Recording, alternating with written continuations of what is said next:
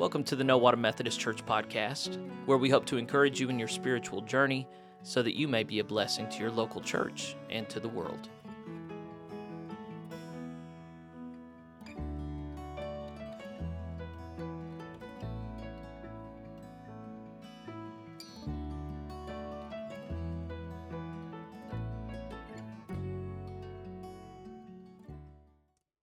Advent is here, and you're listening to the No Water Methodist Community Podcast, and I'm Jeffrey Rickman, the preacher here. I'm glad you've joined us. I'm glad you're going to listen to the podcast today. Advent is the beginning of the Christian year. It's the 4 Sundays leading up to Christmas, and it's a time where we meditate on Christ coming, his second coming, to bring his kingdom to earth, initiate a final judgment, followed by an eternity of peace, hopefully, that we're a part of. So we are rejoining the Revised Common Lectionary, which has 4 recommended readings, all pointing towards the reality of the final judgment and the coming kingdom. It's a sober season, and so I tried to give a sober message. I expanded out some of the readings that were kind of cutting out or ignoring a lot of the warnings that Scripture issues towards believers. A lot of people choose to forget or are not reminded by their pastors of how much is at stake and how serious this is. I'm not one of those pastors. Hopefully you're not one of those people.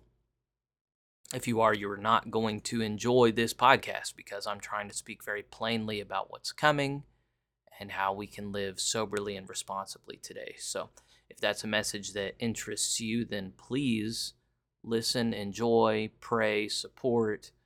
And if it's not something that you enjoy, I just pray that God would change your heart, because this stuff is all over the Bible. It's self-evidently important. Whatever is important to God needs to be important to us.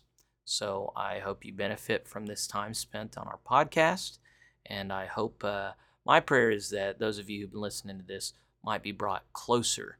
I never want this to have kind of like a calming effect where you feel like you're close enough to the church. The whole point of the church is to put people in relationship with each other.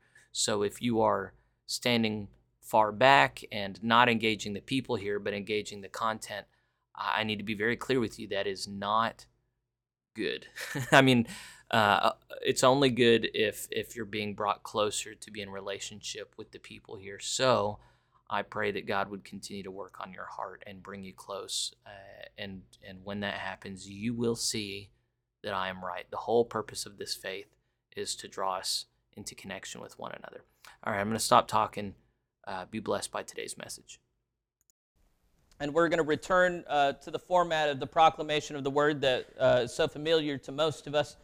I'm always going to urge you, even though I would like to think we're trustworthy, never trust me or the readers. We are going to have readers step up for the word rather than me doing the whole thing. Open up your Bibles and double check. Make sure that what we're telling you is actually what's there. It's good for you to be familiar with the Bible, where different books are in the Bible, and to be able to keep it open and contemplate the words even as we're moving on. So I'd invite our first reader to come forward for our first reading.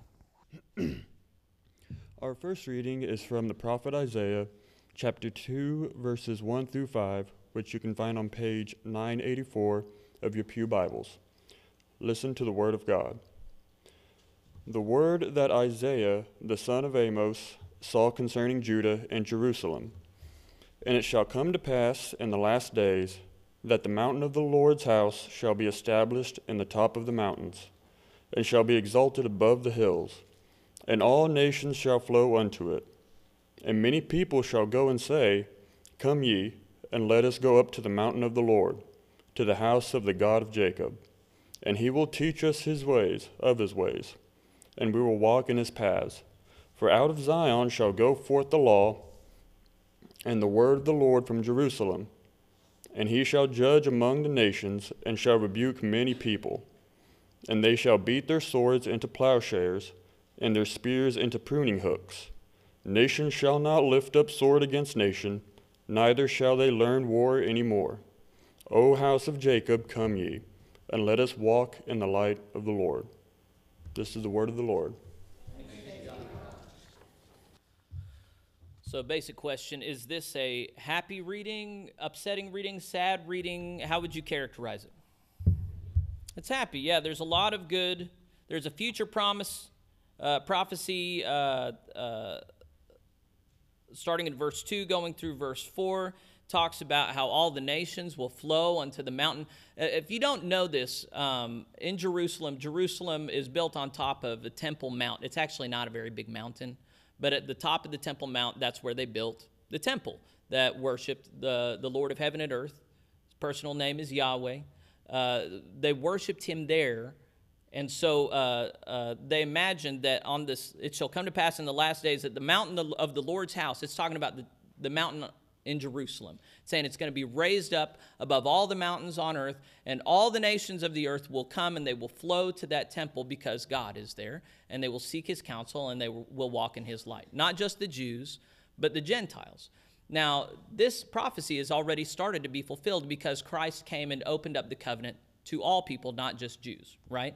So all nations have been welcomed to be in God's presence in his house. But the fullness of this prophecy has not been made known yet. And we're going to talk about this in the Psalm today. Psalm 122 talks about the future destiny of the city of Jerusalem and the temple. Today, it's still broken. The second temple was destroyed. There's now a mosque there. At the end of history, it's believed that God is going to restore his temple there and that the nations will flow unto it after the final judgment. Now, I thought it important, since this is Advent, to pick up where this leaves off. So this was on page 984 in your Bible. We switched the Bibles last night, so I didn't know where this one was. So here's what comes right after the portion. This talks about the day of the Lord. And this is what we're anticipating in Advent, so it just seems appropriate to keep on going. What the Revised Common Lectionary unfortunately does is it focuses on the happy parts and then not the convicting or challenging or upsetting parts. So you know me by now. I do both. So let's go on. Verse 5. This is where we left off. O house of Jacob, come ye, and let us walk in the light of Yahweh. Therefore thou hast forsaken thy people, the house of Jacob. Is forsaking a good thing? No. It's saying you've forsaken the house of Jacob. Why? Because they be replenished from the east, and are soothsayers like the Philistines, and they please themselves in the children of strangers. It's saying that they didn't maintain the ways of Yahweh. Rather, they have started to fit in with other worldly cultures. Their land also is full of silver and gold, neither is there any end of their treasures. Their land is also full of horses, neither is there any end of their chariots. So not only have they sought to fit in with the world, they've desired worldly treasure. Of course, we're not like that at all, are we? Verse 8, their land is also full of idols. They worship the work of their own hands, that which their own fingers have made. And the mean man boweth down, and the great man humbleth himself. Therefore, forgive them not. Who is he talking to? Look at verse 6. Thou hast forsaken the people of thy house, O Jacob, of Jacob. He's talking to the Lord. He's saying, Lord, do not forgive these people. Why? They were instructed in the ways of Yahweh, and yet they've chosen the ways of the world. They've chosen to fit in with other cultures. They've chosen to pursue worldly treasures. They've chosen to worship idols. Verse 10. Somebody is weeping and wailing, understanding, yes. Verse 10, enter into the rock and hide thee in the dust for fear of Yahweh and for the glory of his majesty. The lofty looks of man shall be humbled, and the haughtiness of men shall be bowed down, and Yahweh alone shall be exalted in that day.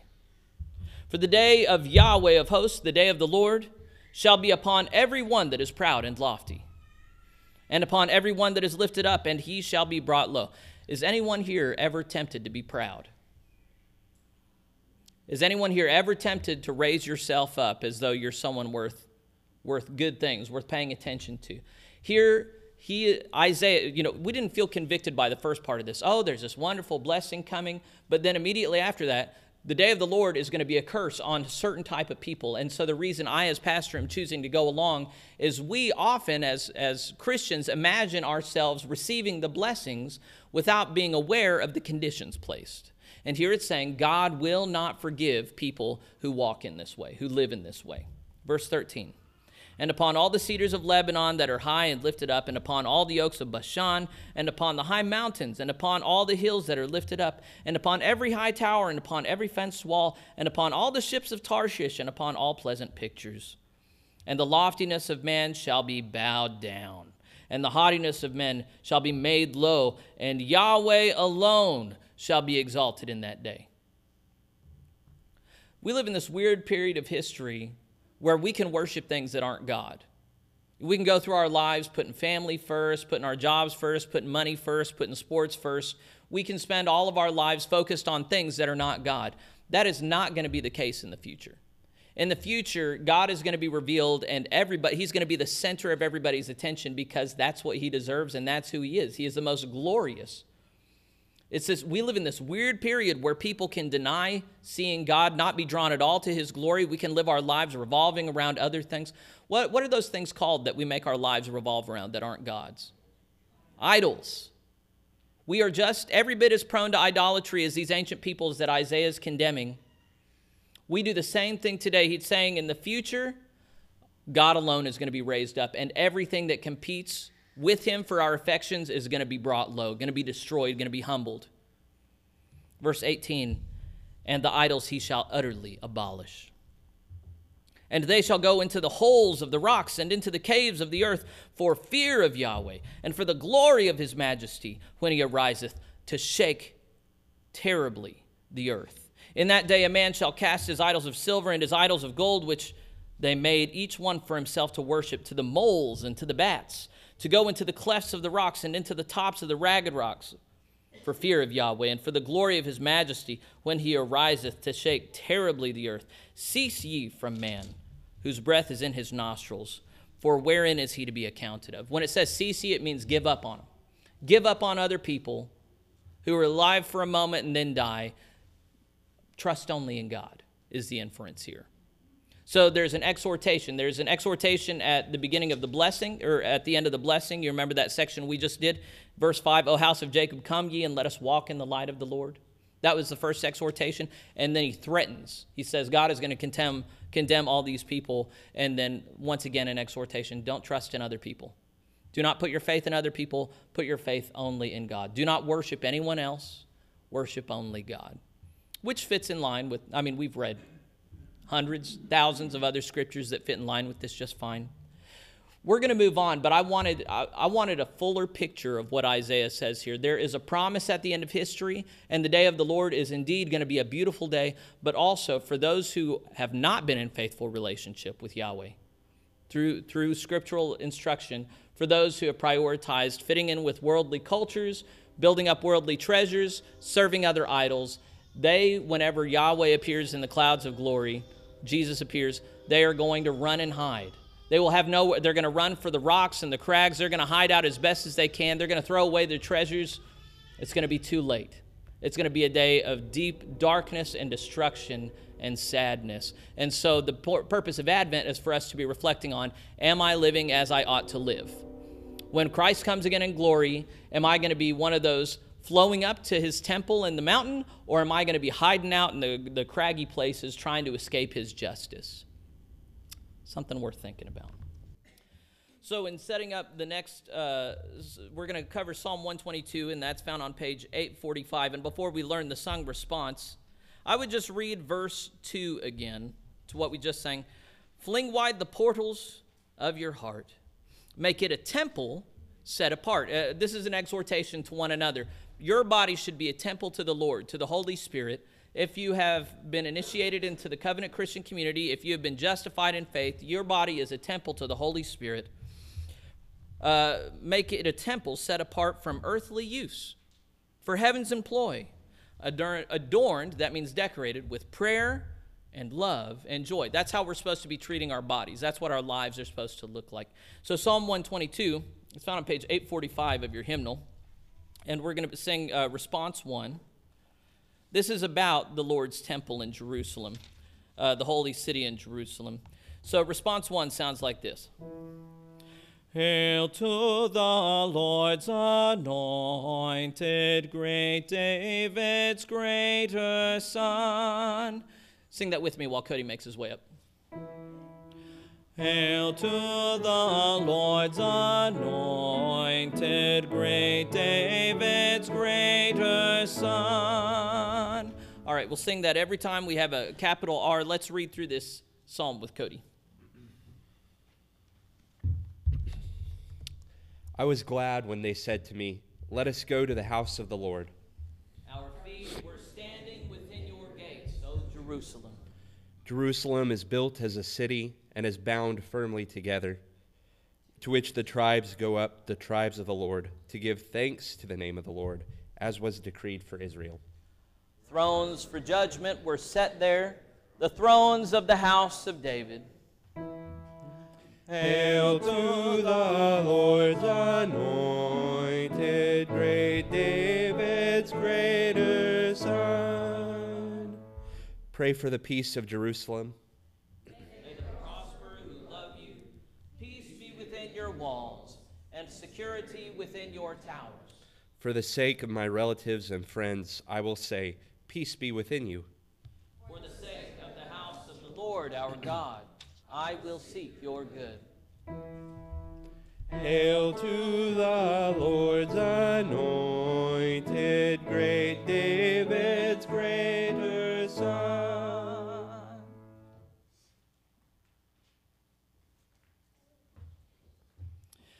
So this psalm is obviously about Jerusalem, and it begins with, I was glad when they said to me, let us go to the house of the Lord. The temple was seen as the house of the Lord. Now, Christians, we're in this interesting place because the temple has been destroyed.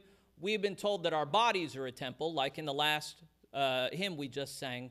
But also, if you've read Revelation, you know there's a lot of prophecy about the tribulation leading up to the day of the Lord that takes place around Jerusalem. And that whenever God finally destroys this world in fire, he creates a new heaven and a new earth. It's a heavenly city, Jerusalem, that comes down, and we live forever in the eternal city, Jerusalem. Jerusalem is not something that Christians get to jettison and do away with. And one of the prayers that many Christians neglect to say in their prayer lives is a prayer for the city, Jerusalem. Jerusalem continues to be a favored city by God. I talked to an unbeliever one time who went to Jerusalem. He said, that whole city, it felt like I was walking through an electric field. The hairs on the back of my neck just pricked up. It's a powerful place. I haven't gotten to go yet. Has anyone, who's been to Jerusalem here? I'm counting 2 people. Is that it? We need to take a group field trip, don't you think? Let's just charter a plane and go. We need to go to Jerusalem. I don't know when I'm going to get to go. I've got these 4 kids to take care of, but man, Jerusalem is going to be at the center of the end of history. We need to pray for Jerusalem. Jerusalem continues to be beset by powers and principalities, but I have no doubt that when those last days come, all eyes will be directed to the mountain of the Lord in Jerusalem. Anything else to say before we move on to our next reading? Okay, I'd welcome our third reader forward. Our third reading is from Paul's letter to the church in Rome, chapter 13, verses 11 through 14, which you can find on page 1599 of your pew Bibles. Listen to the word of God. And that, knowing the time, that now it is high time to awake out of sleep. For now is our salvation nearer than when we believed. The night is far spent, the day is at hand. Let us therefore cast off the works of darkness, and let us put on the armor of light. Let us walk honestly as in the day, not in rioting and drunkenness, not in chambering and wantonness, not in strife and envying, but put ye on the Lord Jesus Christ, and make not provision for the flesh to fulfill the lusts thereof. The word of the Lord. Thanks be to God.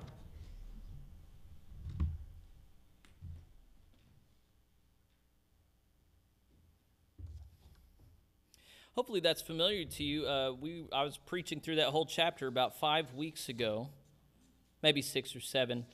Romans just made a big mark on me. I really enjoy how much time we were able to spend on that. Here, this passage is so direct. It just has a series of, man, I really like it. And I know that the faith of Jesus Christ is not about a bunch of check marks. You know, do all these good things, do all these bad things, or don't do all these bad things, and you'll get into heaven. That's not how the faith works.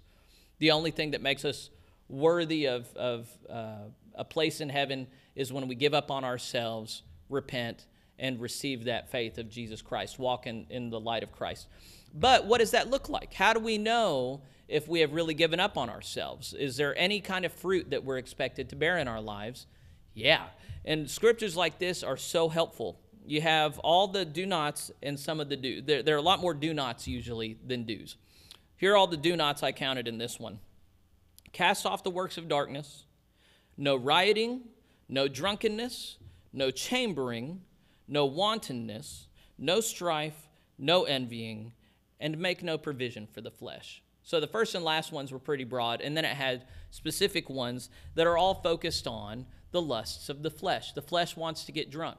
The flesh wants to run around in a sexual way. The flesh wants to, has lusts that want to be fulfilled in drinking and eating and debauchery, and it says, do not give in to that. We were just now talking about how the body is a temple of the Lord, of the Holy Spirit. And some people take that to mean whatever desires my body has are good and I need to satisfy them. That is the opposite of the biblical message. The biblical message says when you receive the Holy Spirit, it gives you different desires. It changes your desires. It takes your natural desires away and gives you supernatural desires. So what are the things that it tells us to do in this? Put on the armor of light. Walk honestly.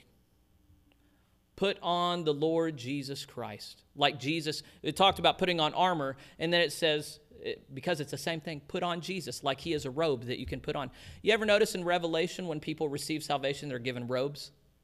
White robes that were cleansed in the blood of the Lamb? Does blood make things white? No, but Jesus' blood does. Jesus' blood applied to our hearts removes sin, purifies us. And so what this is saying is, give up on yourselves. Don't give in to your natural desires, your lusts. Rather, put on Jesus Christ, and his identity will seep into you and change you. That process is called sanctification, and it's what happens for all true believers. Why is he telling us to do that? It says, knowing that now it's high time to awake out of sleep, for now is our salvation nearer than when we believed. The night is far spent, the day is at hand, and because of that, this is how we're going to live. The implication here is there is a judgment coming, and we need to live right so that when it comes, we are found faithful rather than faithless.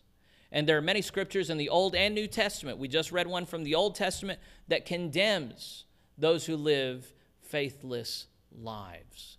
We live in a very confused age, in a very confused culture. In Isaiah, it was condemning people who give in to the culture, right? You remember that passage? The culture around us says all of our bodily desires are good.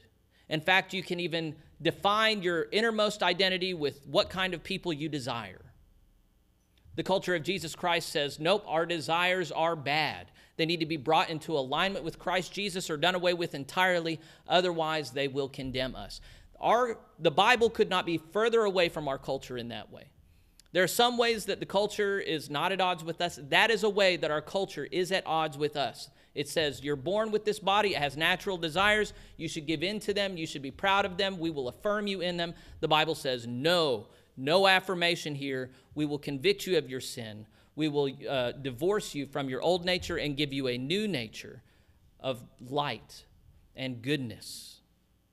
And those who compose the church are those who have given up on themselves, who have turned their back on the darkness, who are now putting on the Lord Jesus Christ, putting on the armor of light, walking honestly. And walking honestly doesn't just mean not lying to people. It means not lying to yourself. It means not putting off till tomorrow what should be done today. It means not pretending that we're confused when really the truth is very clear. We often make things much more complicated than they need to be. Do we want to be saved or not? Do you want to be with Christ for all eternity? Do you want to have a heavenly body in the presence of the Lord Jesus for all eternity alongside the saints of glory? Do you want that? Because if so, we have been told how to live. We've been told exactly what to do, and we've been warned against all the things that stand between us and that. And we've been told none of these temptations are powerful enough to take us from the love of Christ. We just said that at the beginning of worship, didn't we? We had that affirmation of faith. None of these things, once you have been set free in Christ Jesus, you are no longer a slave to any of them. They will make bids for your attention and affection, and you can choose to let them have power over you, but they cannot take you from Jesus. They only have as much power as you let them have. And when you renounce the darkness and you walk in the light of Jesus, Satan flees from you.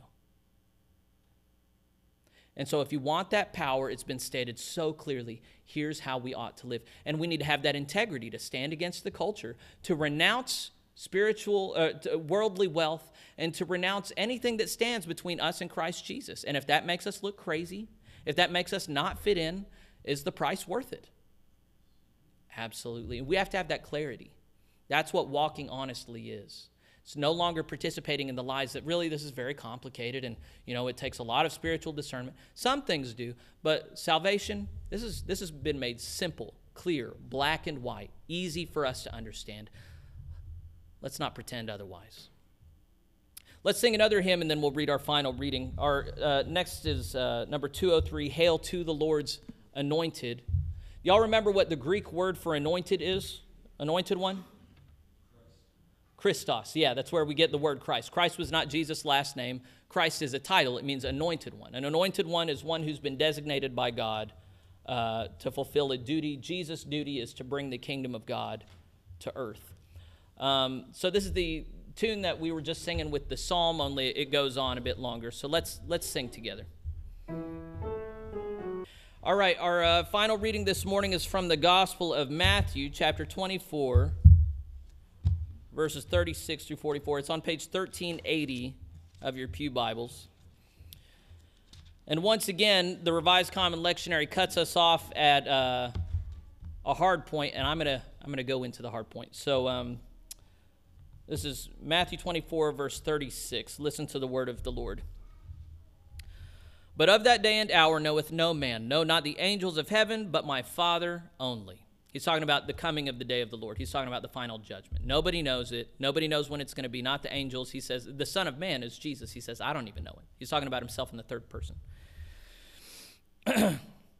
Verse 37, but as the days of Noah were, so shall also the coming of the Son of Man be. It's spelled N-O-E here, but he's talking about Noah. Remember Noah and the flood? Remember that? Saying people had no idea the flood was coming till it was too late. He's saying that's how the day of the Lord is going to be. Verse 38, for as in the days that were before the flood, they were eating and drinking, marrying and giving in marriage. The whole point of that is they were just going about life as usual until the day that Noah entered into the ark. Verse 39, and knew not until the flood came and took them all away. So shall also the coming of the Son of Man be. Then, on that future day, shall two be in the field, the one shall be taken and the other left. Two women shall be grinding at the mill, the one shall be taken and the other left. Watch therefore, watch means be vigilant, watch out. For ye know not what hour your Lord doth come. But know this, that if the goodman of the house had known in what watch the thief would come, he would have watched and would not have suffered the house to be broken up. Therefore, be ye also ready, for in such an hour as ye think not, the Son of Man cometh. That's saying you can't anticipate it. You can't see it coming. He's going to come when you don't expect. So before we talk about that, let's just go on a little bit further. Verse 45. This is not going to be projected. This is not part of the official reading this week. Who then is a faithful and wise servant, whom his Lord hath made ruler over his household, to give them meat in due season? Blessed is that servant whom his Lord, when he cometh, shall find so doing. He's saying, pretend we're talking about a household. Pretend the world is a household. God has given certain tasks, duties, as a master to his servants. And he says, if he comes back and he finds the servants working, that's good for that servant. He will be rewarded. Verse 47, verily I say unto you, that he shall make him ruler over all his goods. But, and if that evil servant shall say in his heart, my Lord delayeth in his coming, and shall begin to smite his fellow servants, and to eat and drink with the drunken, the Lord of that servant shall come in a day when he looketh not for him, and in an hour that he is not aware of, and shall cut him asunder. Asunder means apart. And appoint him his portion with the hypocrites, and there shall be weeping and gnashing of teeth. Gnashing of teeth is, when you're in such pain and anger, you're in a place of pain and gnashing of teeth if the Lord returns and finds you not working. Why do you think this is written down? How's this supposed to make us feel? Bad. It's just supposed to beat us up and make us feel bad. Joe and I were talking earlier this week about negative emotions and the purpose that they serve. Do y'all know anybody who starts feeling bad about themselves and then they just spin out and they give up and they don't do well with bad feelings? I know nobody here is like that. But, some people, if they realize they're bad at something, they just give up. Or if they realize they're wrong, they just get bitter and they slam the door, That's not how we're supposed to be. We're supposed to be people who learn not just from the good stuff, not just from the pleasant stuff, but from the bad stuff too. The scriptures make us feel bad a lot. And it's not because God is is it a sadist or a masochist? Yeah, he's not a sadistic God. He doesn't just love hurting us. He is a loving physician that sometimes has to reset our arm in order for it to heal correctly. The Lord disciplines the one whom he loves. But we're not going to be disciplined if we don't know what's at stake. If we think that God, here's how pagans look at, if they believe in a final judgment, they believe that God has like a tally sheet. And on one side, he has Jeffrey's good deeds. Oh, he gets 3 credits for this one. Oh, he did a bad deed, only one bad. And at the end of history, he looks, oh, Jeffrey did more good than bad, so he gets into heaven. Is that how it works? That is not what you find in the Bible. What you find in the Bible is all of us default or unworthy of the kingdom because we're born in wretched unholiness. It doesn't matter how much good we do, there is nothing we can ever do to put God in our debt. There is no way that we can earn our salvation, as though some of us are better than others. Some of us are just holier and better. We've really tried. Other people, oh, they deserve hell. Oh, I don't. I'm really a better person than them, really. That's not real. We are all bad. We are all unworthy of God's love. God, who is love, showers his love, mercy, grace upon us. And then there are those who just live in response to that, and then there are those of us who deny it. If you live in response to it, you put on the armor of light. It's what Romans was talking about. We live humbly so that God doesn't have to humble us on that last day. We serve others. We pour ourselves out for others because that's Christ. That's how Christ lived for us and died for us, right? We mirror that to the world. But if we go through life talking about what I deserve and do it and what I want and what feels good for my body and what makes sense to my mind, then the kingdom has not been designated for us. There are people, I was reading a Vodi Bakum quote this morning. I was flipping through, and it says, in hell there are a lot of people who went to church every Sunday and tithed and sung hymns and read their Bibles. And he says, you know why that is? It's because none of those things purchase your place in heaven. There's only one thing that purchases your place in heaven. It's what Christ did on the cross and then the faith he gives us in that. And we either walk in that, establishing Christ as the center of our lives, or we walk in something else.